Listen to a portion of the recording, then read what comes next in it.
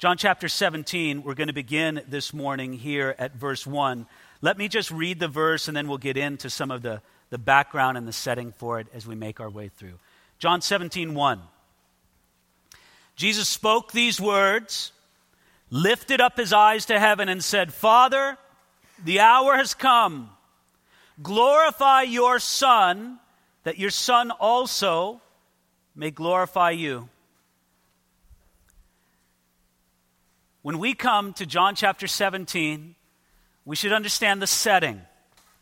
Jesus is in the upper room with his disciples. They've eaten a meal together, a Passover meal, and then they went into one of those long talks that you'll often have after a meal when you got family business to talk about. One of those serious talks. I mean, we got real things to talk about. And as Jesus spoke to his disciples, it was especially heavy on his heart to explain to them how they were going to get along and what he expected of them because he was leaving them. You see, that night, in just a few hours, he would go to the Garden of Gethsemane and be betrayed and arrested. In a few hours after that, he would be nailed to a cruel cross. After the cross, he'd be put in the tomb. After the tomb, he'd rise from the dead. After he rose from the dead, he would ascend to heaven. He was leaving them. These men who had given the last 3 years of their life to follow his every step and to listen to his every word, he was leaving them, and he needed to prepare them for it. So he had this long after-dinner discussion with them. And when he had finished it all, did you see, remember it from last week? This is what he said to him when it was all finished in chapter 16, verse 33. This was his conclusion. These things I have spoken to you, that in me you might have peace. In the world you will have tribulation, but be of good cheer. I have overcome the world. Those are his last words of teaching to the disciples. But it wasn't enough. Jesus said, okay, that's good. Break. Now Garden of Gethsemane.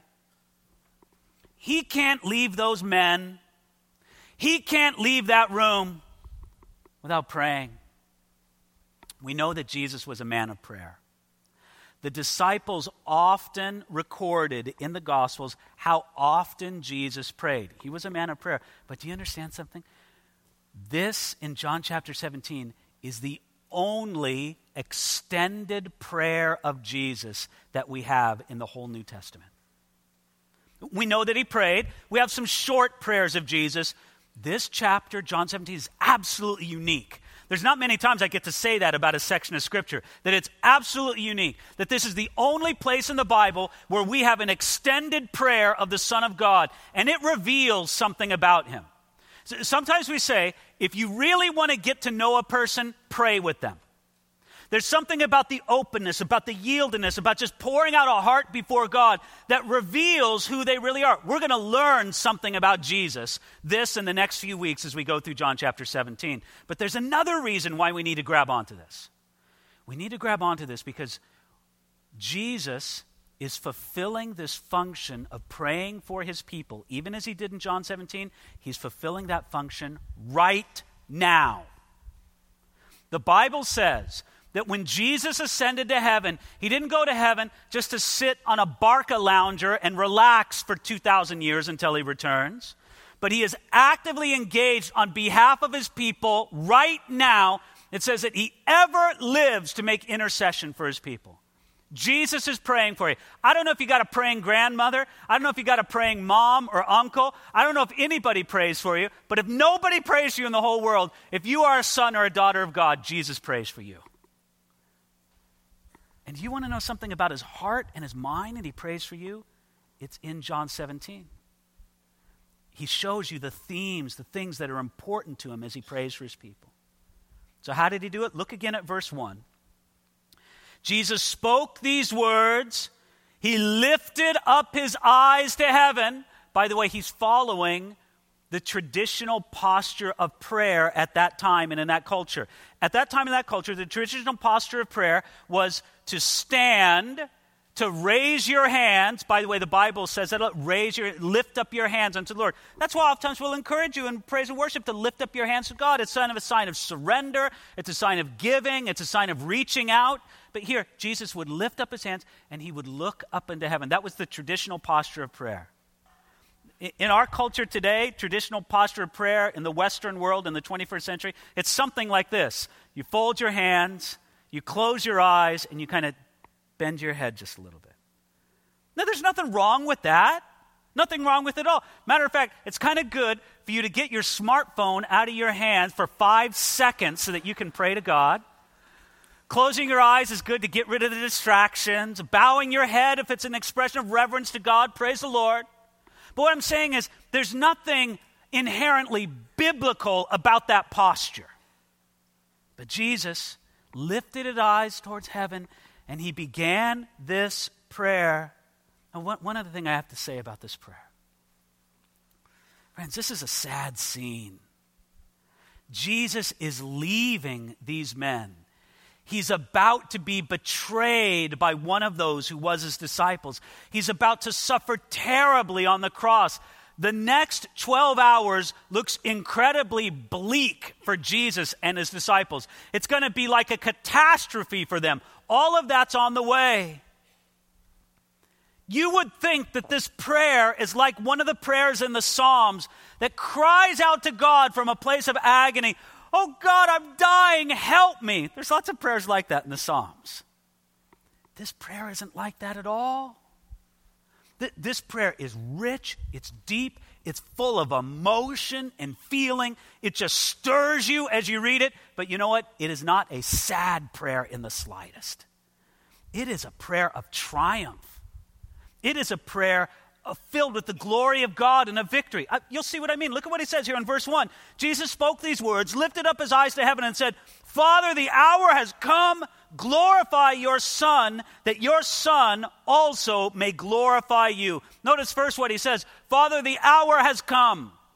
Many previous times in the Gospel of John, Jesus has said something like this. My hour's not yet come. My hour's not yet come. Now what does he say? The hour has come. Now's the time. I have come to fulfill and finish the work you've given me to do. So he prays, Father, the hour has come. Glorify your Son, that your Son also may glorify you.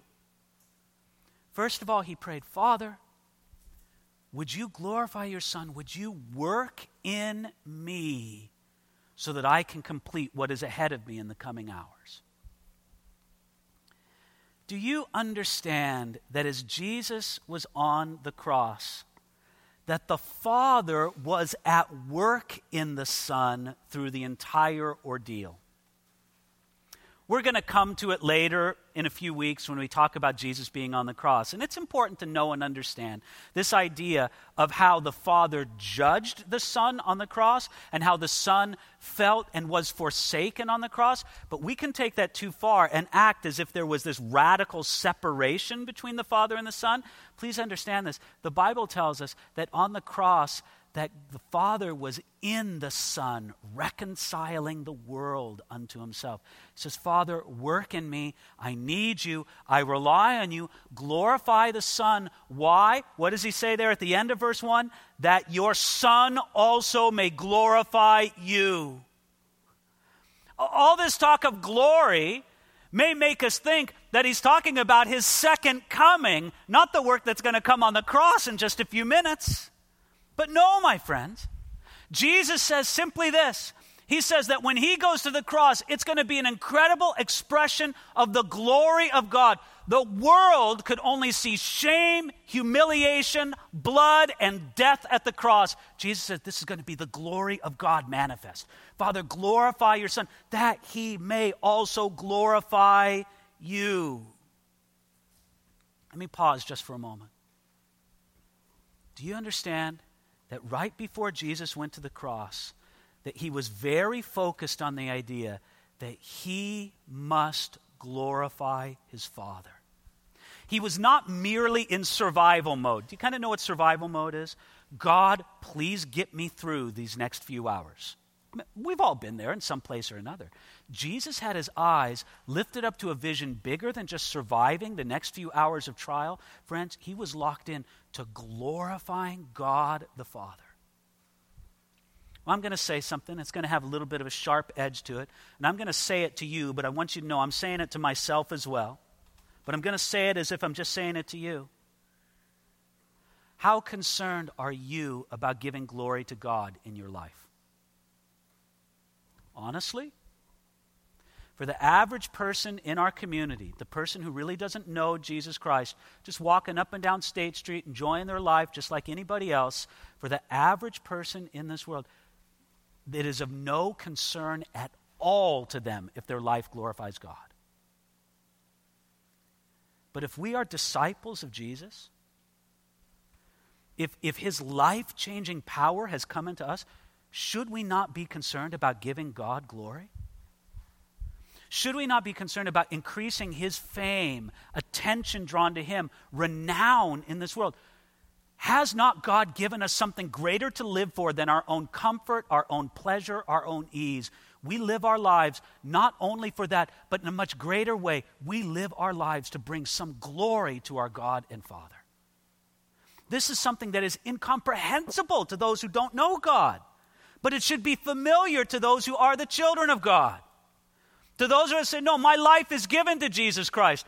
I look over my week and I say, okay, on Tuesday I'm doing this. Monday's Labor Day, but on Tuesday I'm doing this. Wednesday I'm doing this. Thursday I'm doing this. I should be able to look at my calendar and say, how can I give you glory in these things that I'm here to do?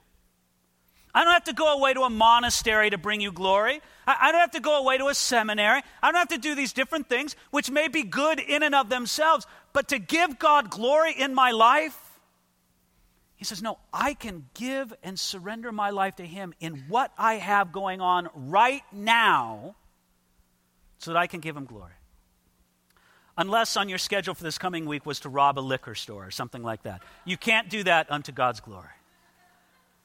But listen, normally, in the normal occasions of our life that we have in our career, in our school, in our home, in our neighborhood, we can give God glory in those things, even as Jesus was concerned to do. Now going on to verse 2.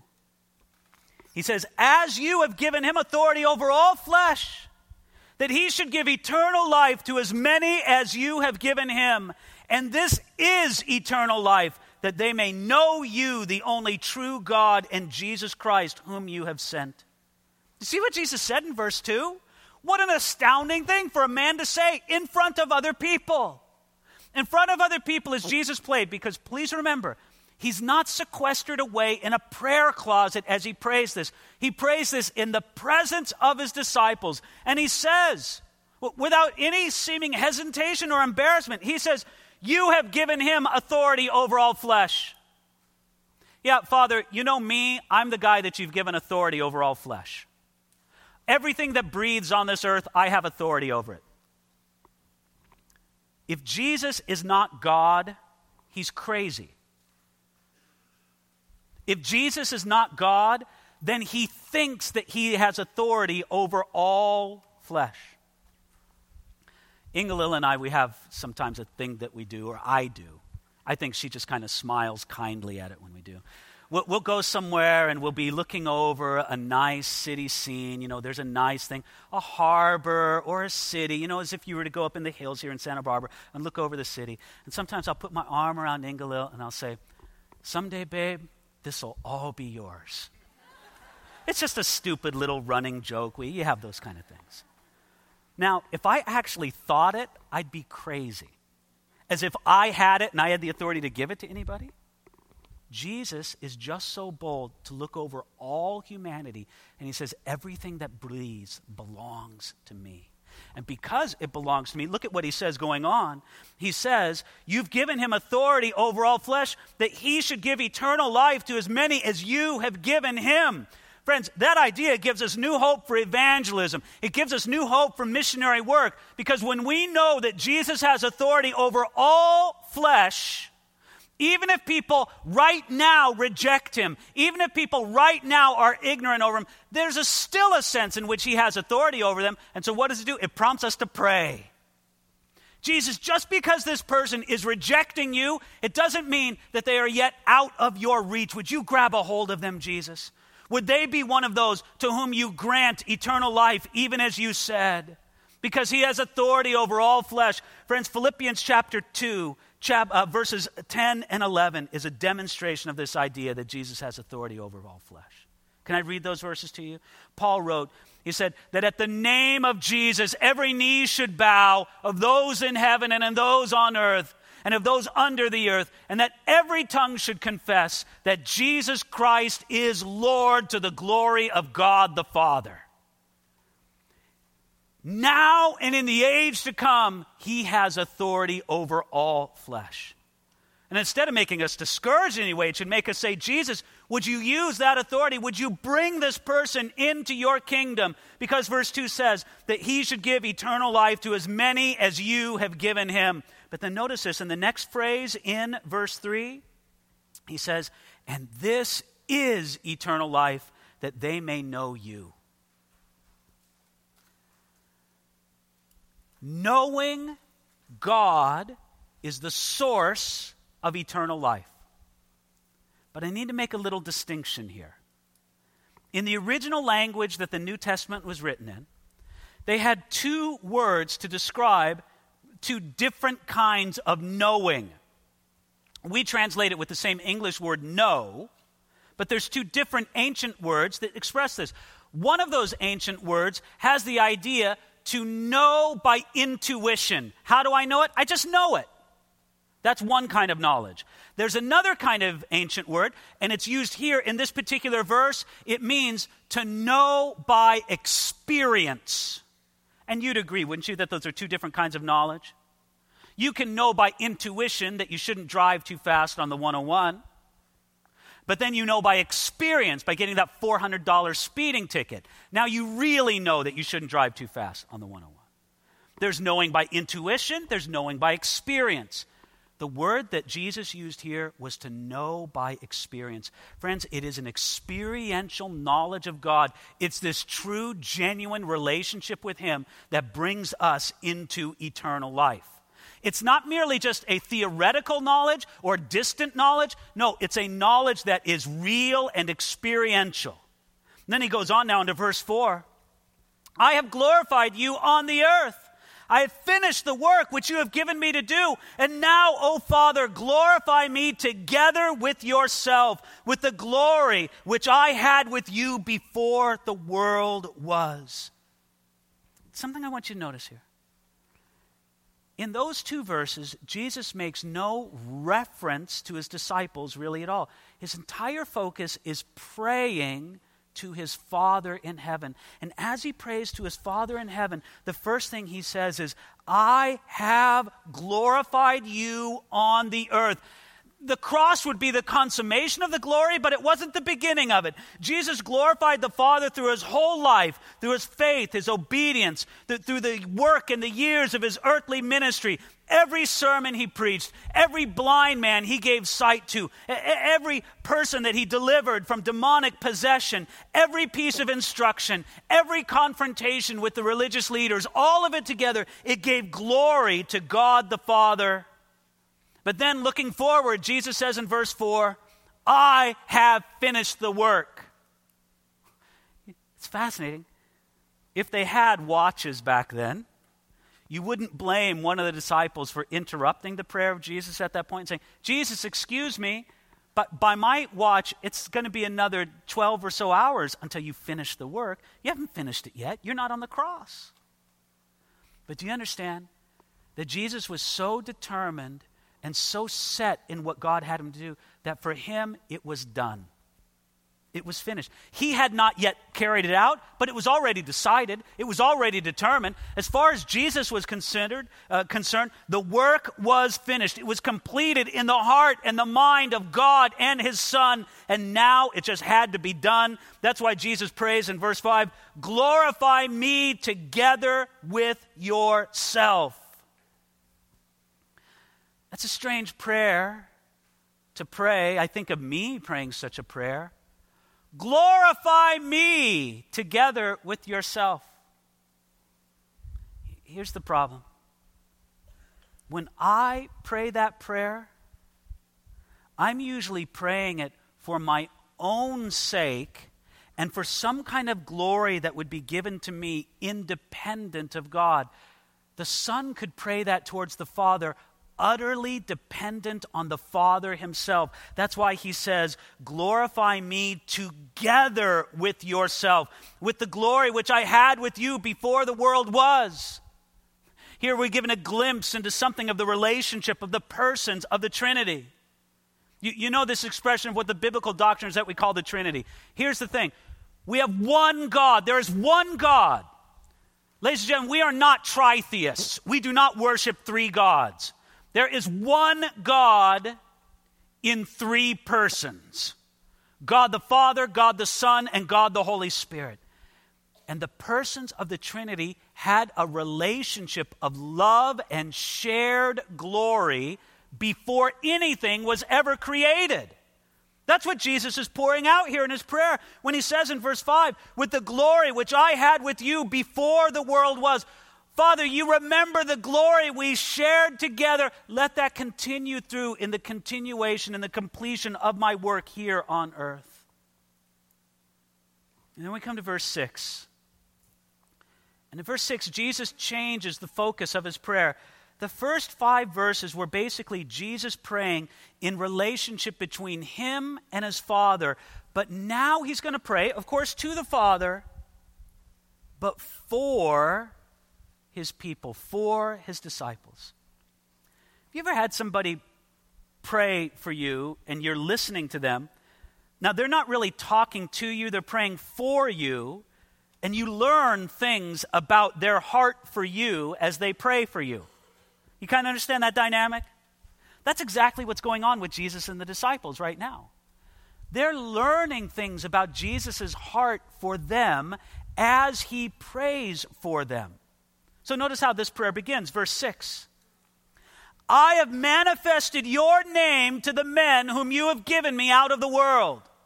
They were yours, you gave them to me, and they have kept your word. Now they have known that all things which you have given me are from you. For I have given to them the words which you have given me, and they have received them, and have known surely that I came forth from you, and they have believed that you sent me. Notice the first thing he says. Again, he's not speaking to the disciples. He's speaking to his Father in heaven. And he says right there in verse 6, I have manifested your name to the men whom you have given me. Father, you gave me certain men. Now, by the way, I thought Jesus chose his own disciples. Well, he did, but he chose them after praying all night. And the Father showed him, the Father told him exactly who the men were that he should choose to be his disciples. So Jesus makes this prayer. The Father gives him these particular ones. And what does Jesus say? He says, I have manifested your name to the men whom you have given me. Jesus thought about his 3 years of teaching and ministry with his chosen disciples, and he summarizes it all with this phrase, what did I do? I manifested your name to these men.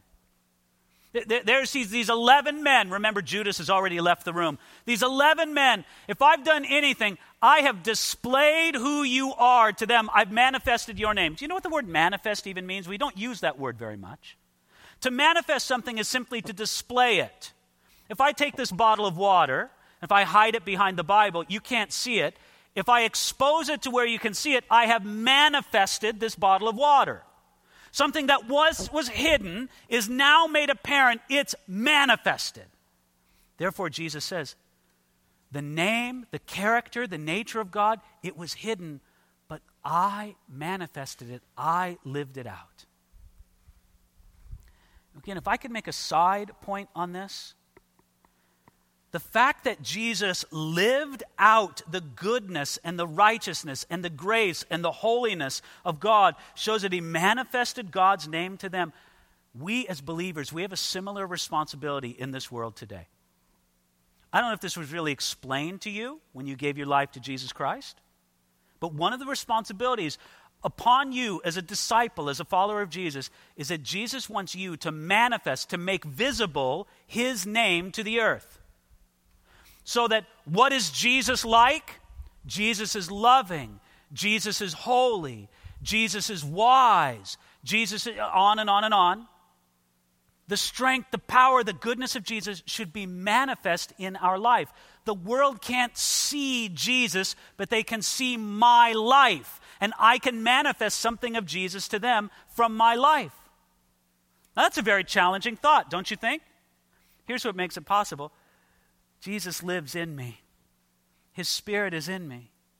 So it's not like, do this for me and then maybe you'll be good enough. No, he goes, I live in you. I just want to live out my life in and through so that the world can see. Because the world, as much as we might want to tell the world, look to Jesus, don't look to me. As much as we might want to tell the world, read the Bible, don't listen to me. Friends, they're going to look at our lives.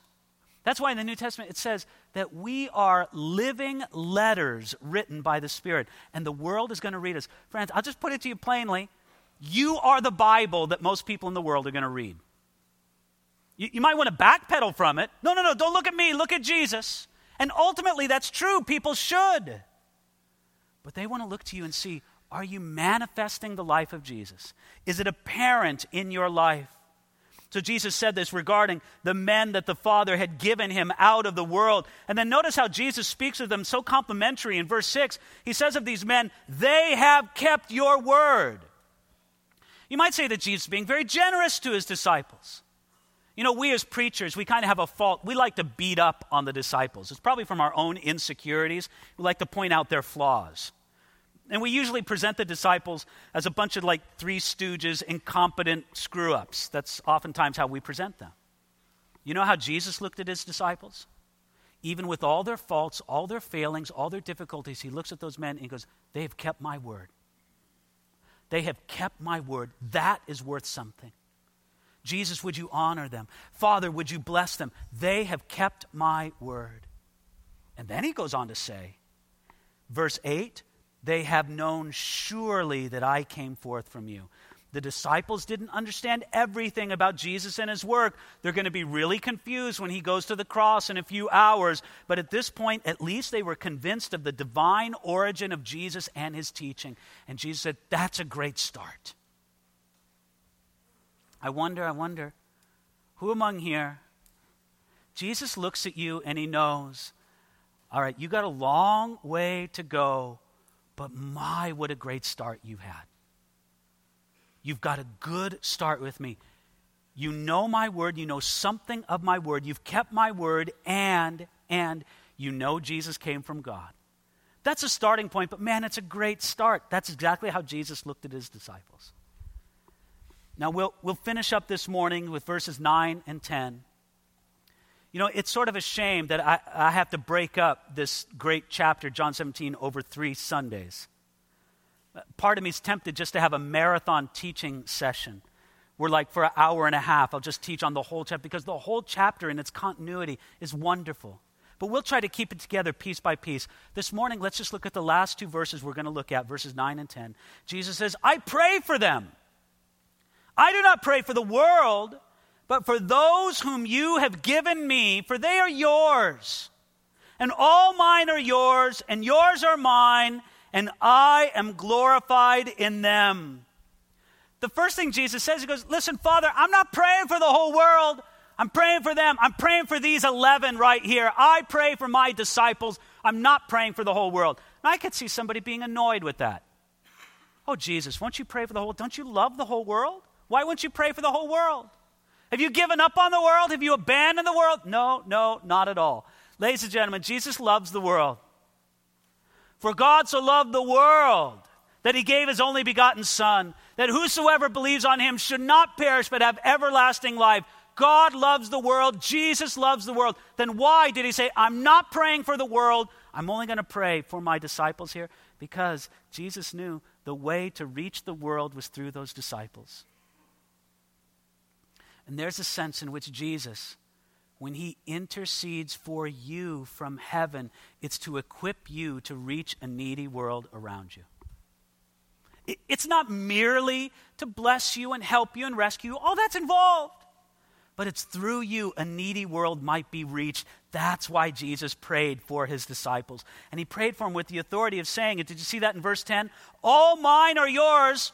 Father, everything I have belongs to you. But then the next phrase, and yours are mine. Father, when we have a man, when we have a woman in our kingdom, he belongs to both of us. Who do you belong to? You belong to God the Father, God the Son, or God the Holy Spirit? And the answer to that question is yes. You belong to all. And the Father says, all mine, all mine, all mine. And as the Father, Son, and Holy Spirit work together in concert, that's the beautiful way that they do it. And then Jesus, here in verse 10, with which we will finish this morning, he says, I am glorified in them.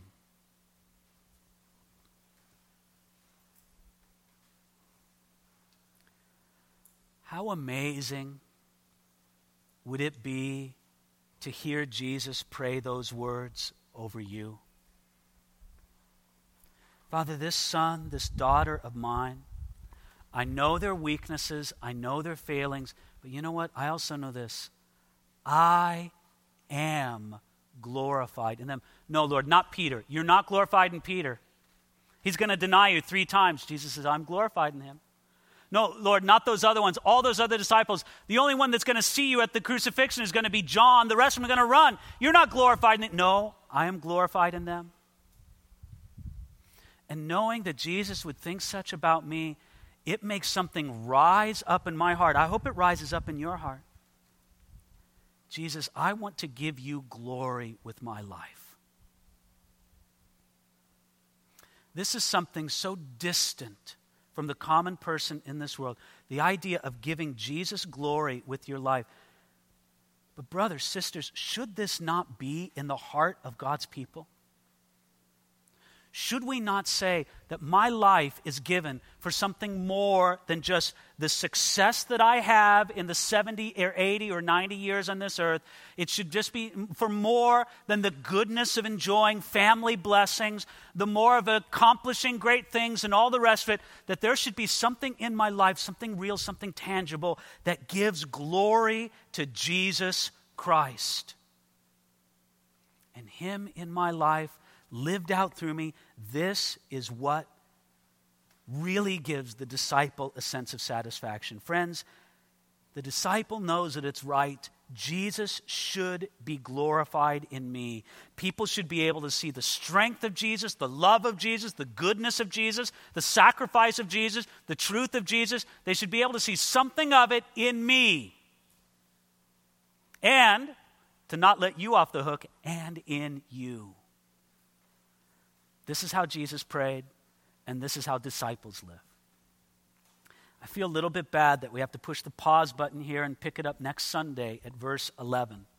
But if I could say this prayer of Jesus only gets deeper and more powerful as we go on.